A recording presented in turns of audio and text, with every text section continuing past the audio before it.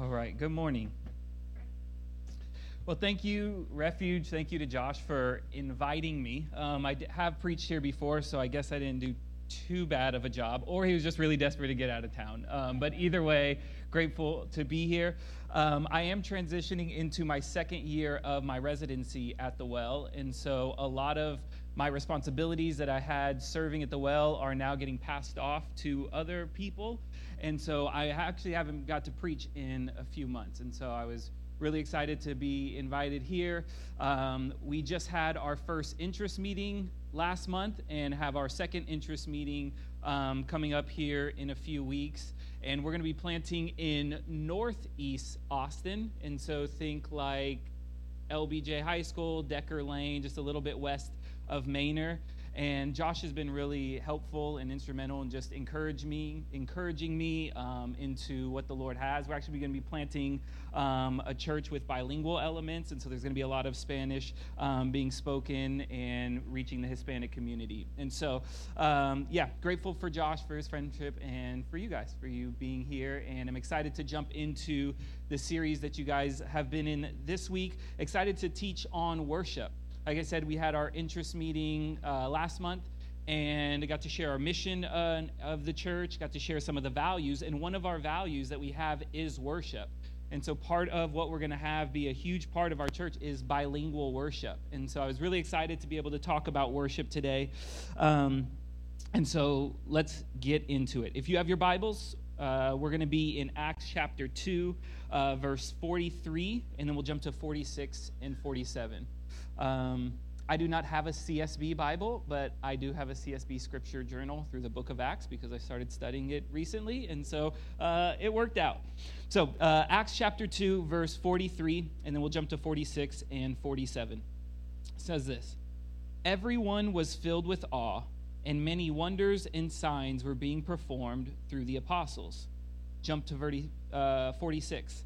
"Every day they devoted themselves to meeting together in the temple and broke bread from house to house. They ate their food with joyful and sincere hearts, praising God and enjoying the favor of all the people. Every day the Lord added to their number those who were being saved." This is the word of the Lord. All right. I think we'll dive into the text here in a minute, but before we do, I want to set a little bit of kind of the foundation of what we're going to be talking about today. I think all of us at one point or another have asked ourselves or pondered or thought the question, what is the purpose of life? Like, specifically, what is the purpose of my life? Like, why am I here? And individually, we all have different, what we would say in the Christian world, kind of callings or roles and tasks. And so we all have different purposes in life, even within similar callings, such as Josh being a church planner, me being a church planner. Although there's similarity between those callings, there's also a lot of differences because we as people are different. We are diverse. We have different personalities, different giftings. We have experienced different things in life. And so because we are different, our callings, although they may be similar, will be a little bit different. For example, how many of you in here, you can raise your hand, how many of you are introverts? Okay, quite a few. There's probably a little bit more, but you're so introverted you didn't want to raise your hand. That's cool. How many of you are extroverts? All right, they got the two hands going. All right. What else? How many of you are planners, like detailed family vacations, everything like that? You got what we're doing, where we're eating, all this kind of stuff. Okay, planners. How many of you are more spontaneous, more like, I didn't even know if I was going to raise my hand when you said this. That's how spontaneous I am. I wasn't even sure. And so we're all, just even based off of those two questions, like we're all so different. And we can go throughout, we can ask all kinds of different questions. We all have different personalities, all of that. We're all wired. And so we're all unique and diverse and different in terms of our unique individual purpose in life.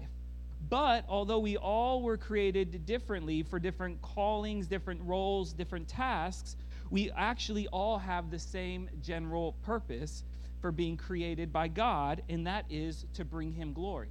So whether you are a church planner, whether you run a business, whether you are a stay-at-home mom or dad, whatever you do, our purpose for being created was to bring God glory.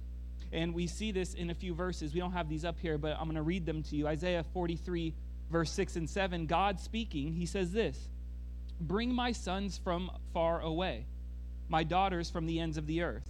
Everyone who bears my name and is created for my glory. Those who are created in his name, who bear his name, were created for his glory. Paul goes on in Romans 10:31, and he says, whatever you do, whether you eat or drink, whatever you do, do it for the glory of God.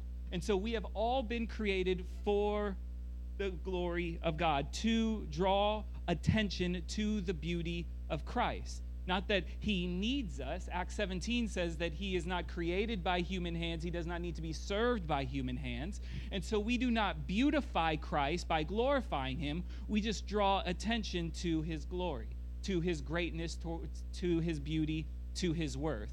And so at the Well, we are in a series right now on Titus. And in the book of Titus, Paul encourages Titus by saying, basically, to allow his good works, his worship, his lifestyle, his obedience to adorn the gospel.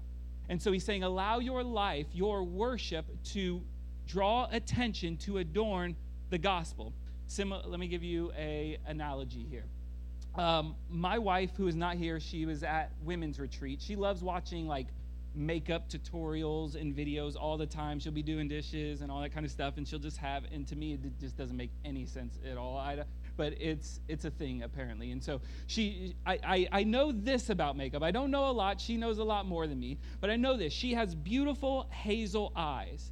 And what she will put on and what women put on, and I mean, maybe dudes at times, if you're into certain music or rock kind of music, I don't know.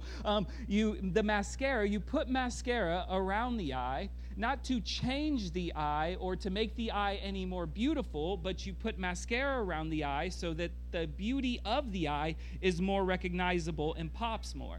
And so the mascara draws attention to the eyes and makes it more recognizable, doesn't change the eye, doesn't change the color, doesn't make it any more beautiful. And so is our work, so is our worship, so is our singing and our praising to God.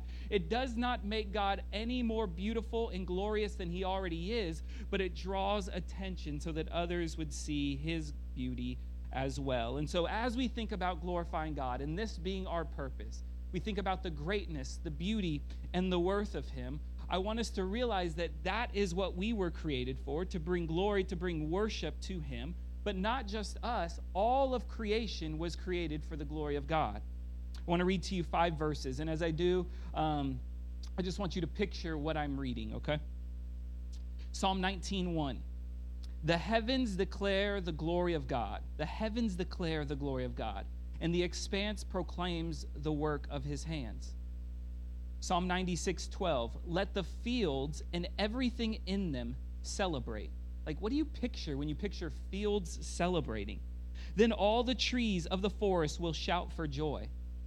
Psalm 98:8. Let the rivers clap their hands. Let the mountains shout together for joy. Psalm 65:13. The pastures are clothed with flocks, and the valleys covered with grain. They shout in triumph, indeed, they sing. Isaiah 44:23, our last one. Rejoice, heavens, for the Lord has acted. Shout, depths of the earth. Break into singing, mountains, forests, and every tree in it.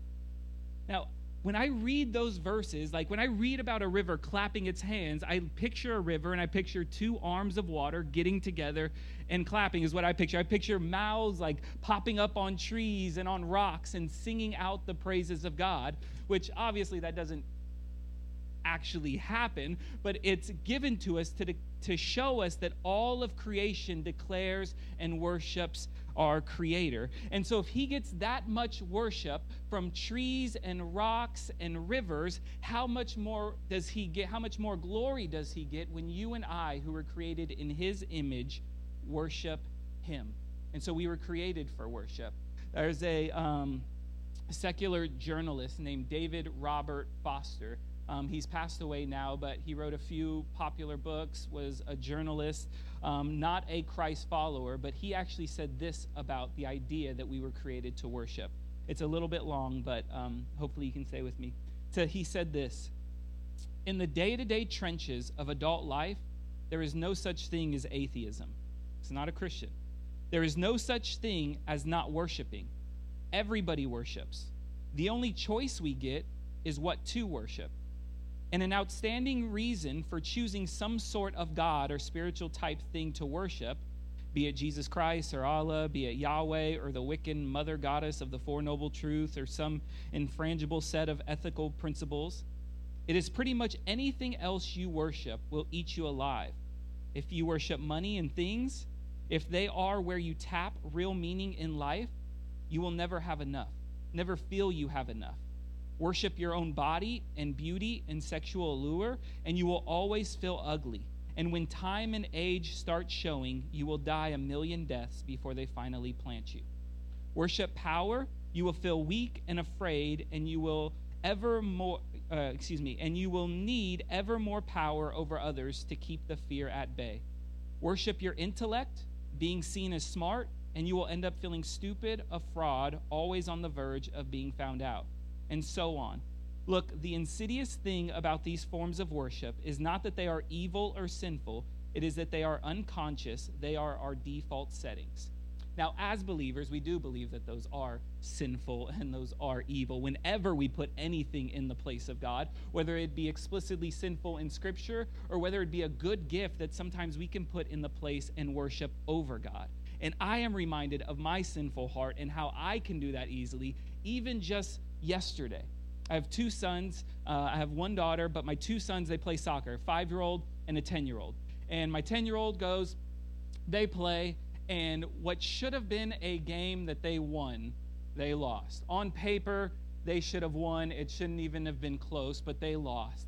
And me being the immature 32-year-old that I am, I was so upset that they lost. Like, I even in the parent group chat, I was like, y'all need to pray for me because I'm taking this way too hard. My son didn't play well. The team lost. And my heart and my affections were just being so, like, I was so upset. I was more upset than a grown man should be at a 10-year-old soccer game.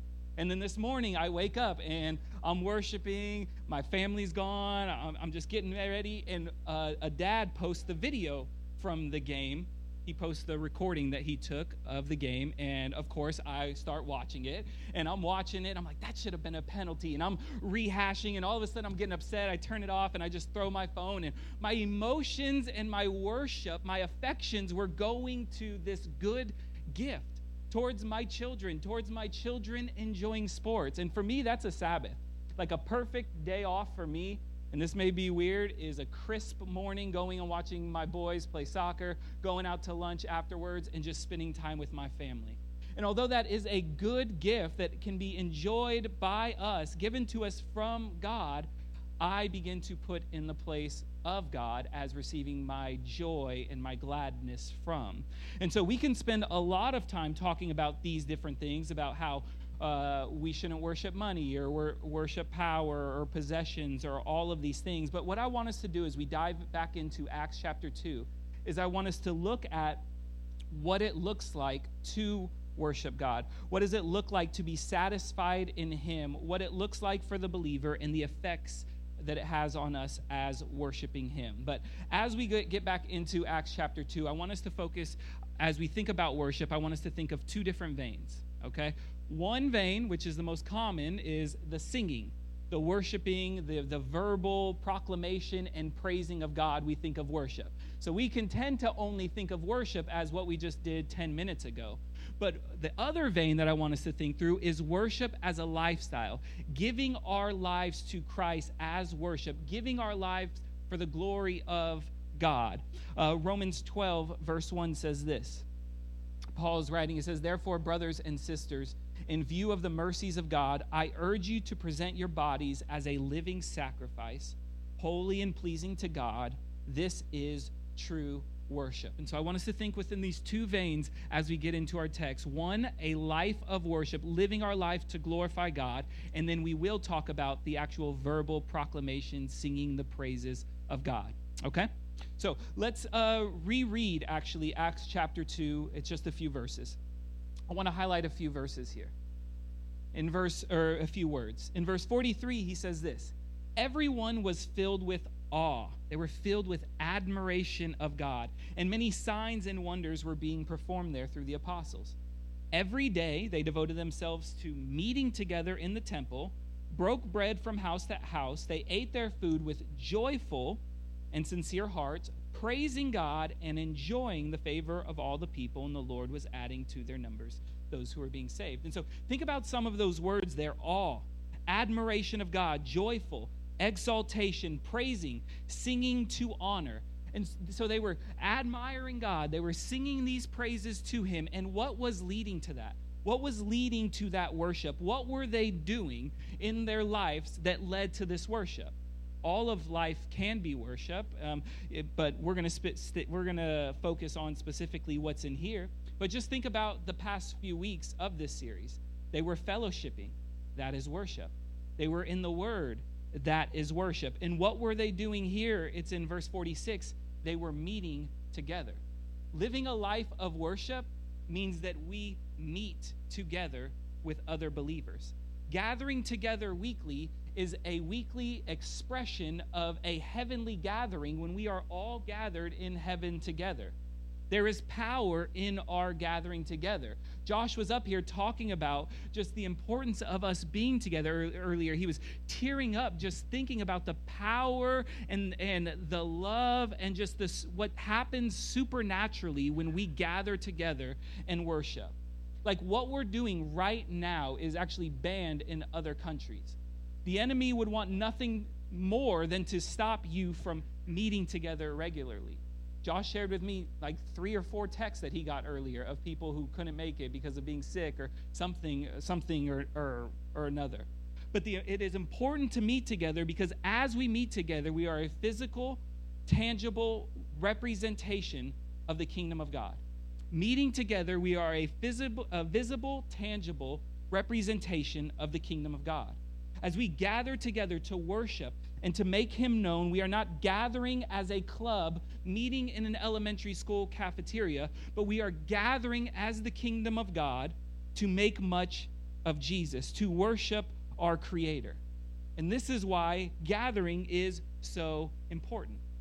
And now I know y'all are here, so I'm preaching to the choir about the importance of meeting together. Okay, I get that. I would always get mad when a pastor would be like, y'all need to be in church. I'm like, I am at church. Like, it's the people who ain't here. So I get it. You are here, okay? But you can tell this to somebody else. But being in ministry now for full-time for over 10 years, I hear all the time people say, I am the church. And so they say that to kind of minimize the importance of gathering together, which I agree. You are the church. Like when tomorrow, Monday, when you guys are all in your own places, you still are the church. Absolutely. I understand that.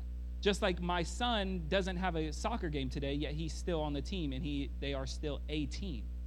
But over time, if my son stopped going to practice, stopped going to the game, eventually they would be like, are you on this team or not? And so meeting together is important, but not just meeting together, but meeting together with the right heart posture of what we're doing matters and what we're doing is important.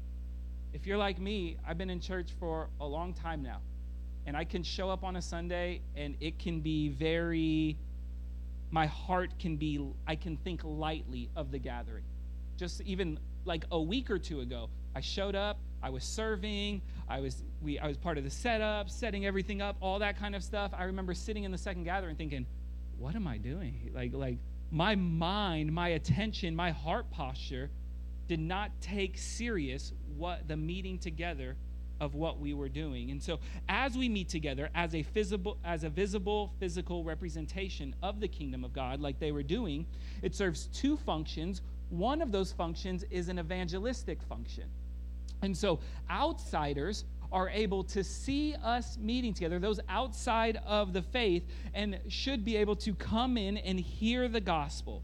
And so their worship and their meeting together created an opportunity for witness.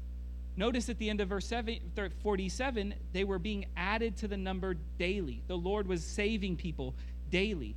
In 1 Corinthians 14, when Paul is talking about spiritual gifts, he talks about, hey, don't be getting crazy with the spiritual gifts because you're going to have non-believers coming in. And he says that the secrets of their heart, the non-believer's heart, will be revealed, and as a result, he will fall face down and worship God. Refuge serves as a visible physical representation of the kingdom of God. Not just here in this meeting space, but as you meet, as all of these announcements came of going and doing things in the community, you are a visible physical representation of the kingdom of God as believers gather together. And they knew this in Acts, and so they were gathering together, and this was worship.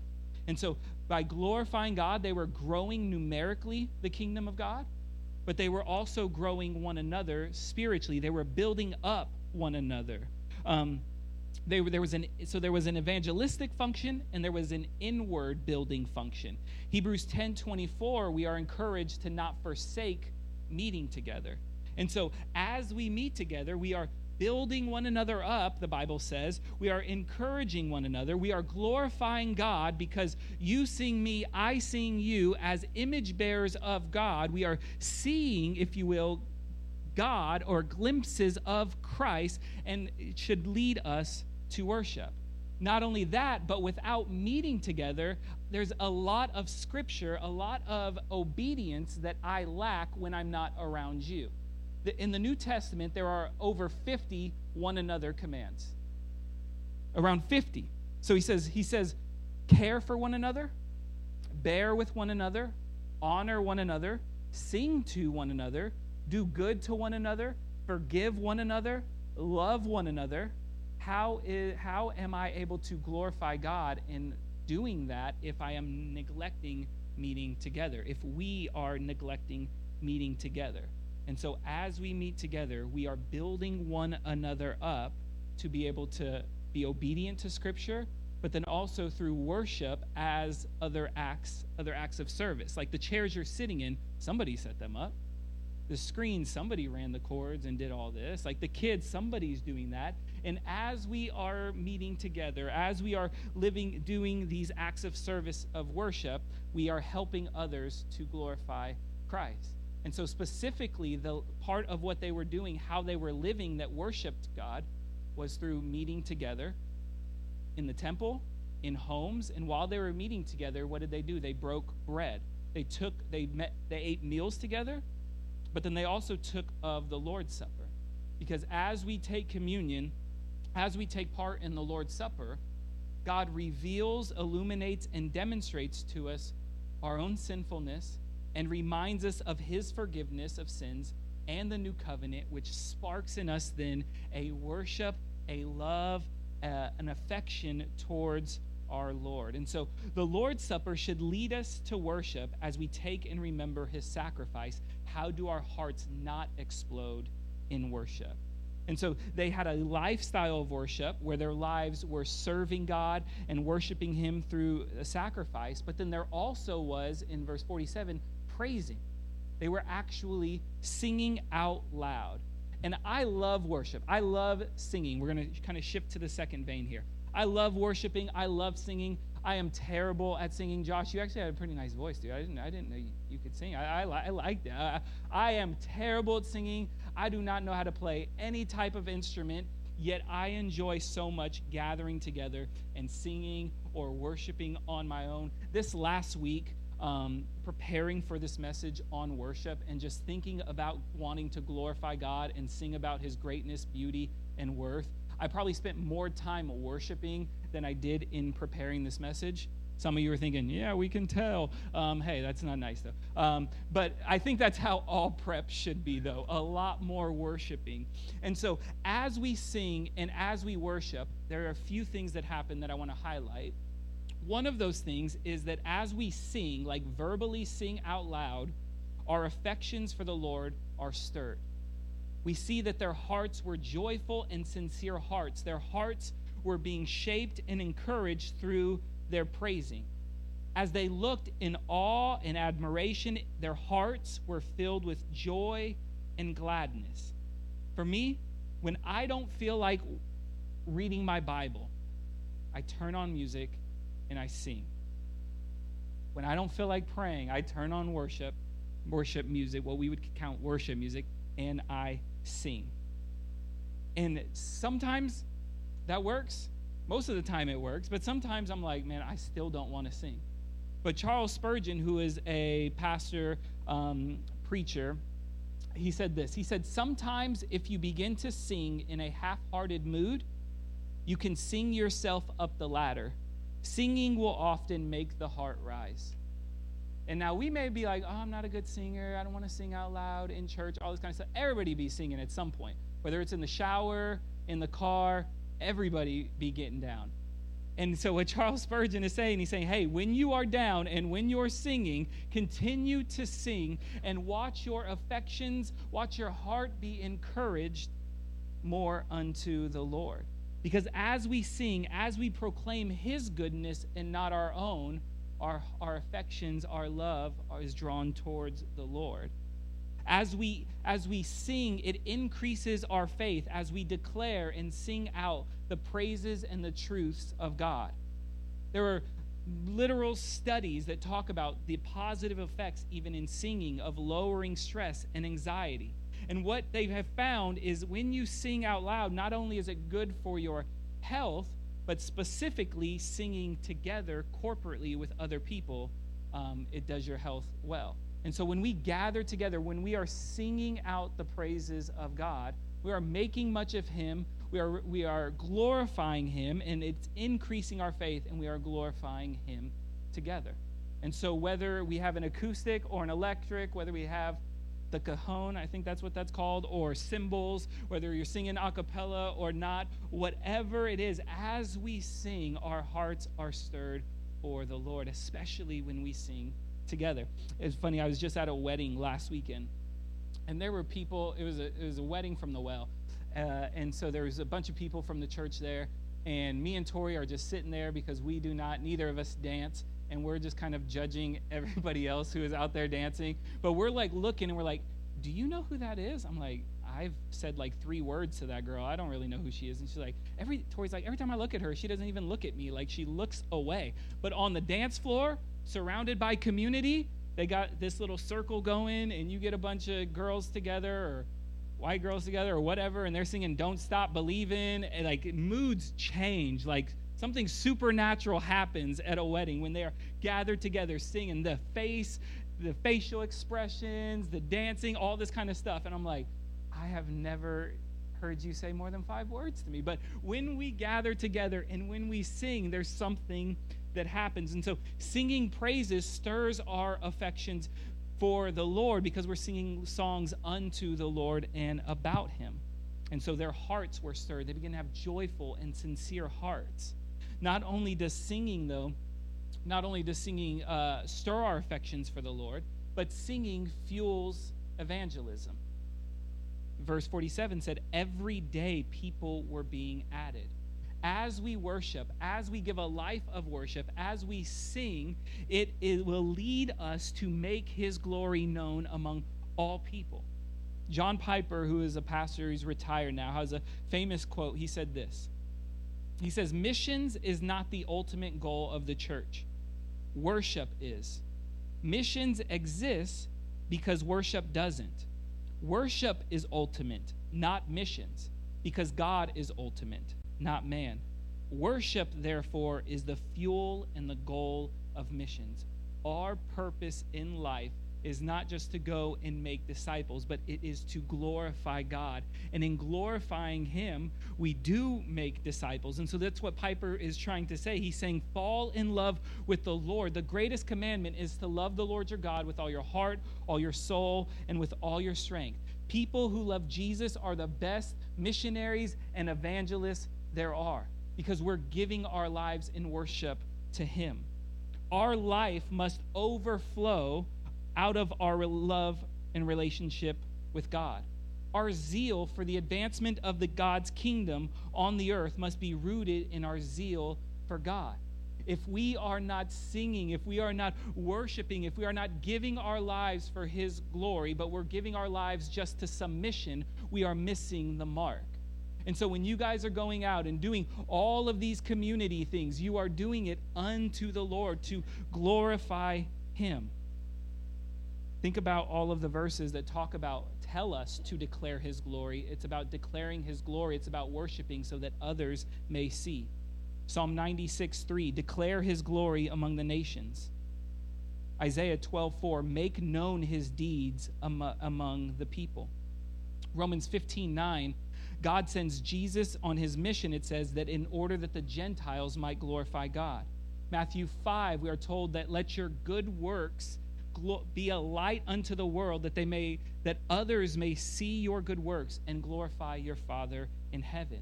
And so as we worship, as we glorify God, as we fall more in love with Jesus, the mission will continue to be fulfilled. Not only that, but last one, and we'll begin to kind of land the plane here, but worshiping and singing unto the Lord actually prepares us for eternity. Revelation 22 verse 3 says this, and there will no longer be any curse. The throne of God and of the Lamb will be in the city, and the servants will worship him. That's how we will end. We will worship him singing. We will worship him on the new heavens and on the new earth by living completely for him. And this is possible because of the gospel. We are able to sing now. We will be able to sing for all of eternity because Christ gave his life for us. Because we denied him, we chose sin, we chose creation over creator, and chose to worship the things of this world over him. Christ came, gave his life for us to the point of death on a cross. And while he hung on that cross, he said, Father, Father, why have you forsaken me? He was quoting Psalm 22. And so on that cross, he sung a song of lament so that you and I can, for all of eternity, sing about the glory of our Savior. And so now, because of this, our Father sees us and he delights in us, and that should lead us to worship him that much more. Zephaniah 3:17 says that he will delight in you with singing. And so we sing while we're here on this earth. We worship. We give our lives as a holy and pleasing sacrifice unto him because he delights in us now because of the person and work of Jesus. What is my purpose in life? Going back to the very beginning, what were we created for? You have your roles, you have tasks, you have callings, all of these things, but we were created to glorify our Savior. And we meet together, and we worship together, and we sing together. And as we sing together, and as we sing on our own, something happens in our soul. As we make much of him and make less of ourselves, Christ is glorified. And so in Acts chapter 2, they were doing all of these things. They were giving their lives as worship unto the Lord. They were singing and they were worshiping, and the Lord was adding to their number daily. And as we right now, as I was thinking, even as they were up here doing announcements and Josh was talking, we were worshiping, I began to think about, Lord, I feel like I said earlier, I feel like I worshiped a lot of prep. And I feel like because that's what I want us to have a lot of time today to just worship and to sing to the Lord. There is power when God's people are gathered together to worship and to make much of him. And as we step into communion and as we worship, those two go together. Mark chapter 14, verse 26, right after Jesus establishes communion, the Lord's Supper, it says that him and his disciples sung a hymn together. They sung. And so we follow Christ's example in singing and worshiping. And so would you join me in prayer? Would you join me in worship as we just make much of our God? As we sing, and maybe you're like, bro, I don't feel like singing. Start here and keep going, keep going, keep going. Father, we thank you and we love you. God, I thank you that we get to meet together. Like sometimes this can feel like we have to go to church, but like we get to gather with one another. Help us to not take that lightly. thank you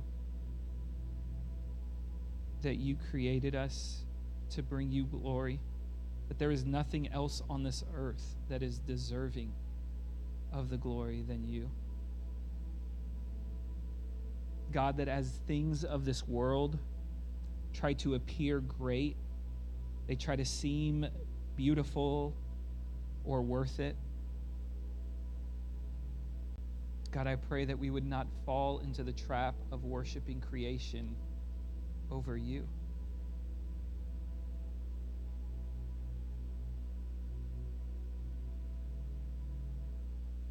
Help us to not neglect meeting together, living in community with one another, the breaking of bread, the remembrance of the gospel. Jesus, I thank you for the gift of music and of song and of rhythm.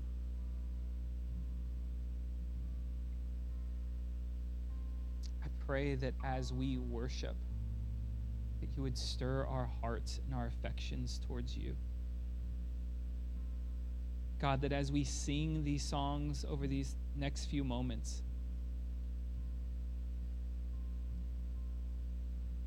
God, we may be tired, we may be weary, Lord, but you are worthy of our praise. I pray that in everything we do, we would seek to glorify you, that would be our end. And as we glorify you in everything that we do, we will see others drawn into your kingdom.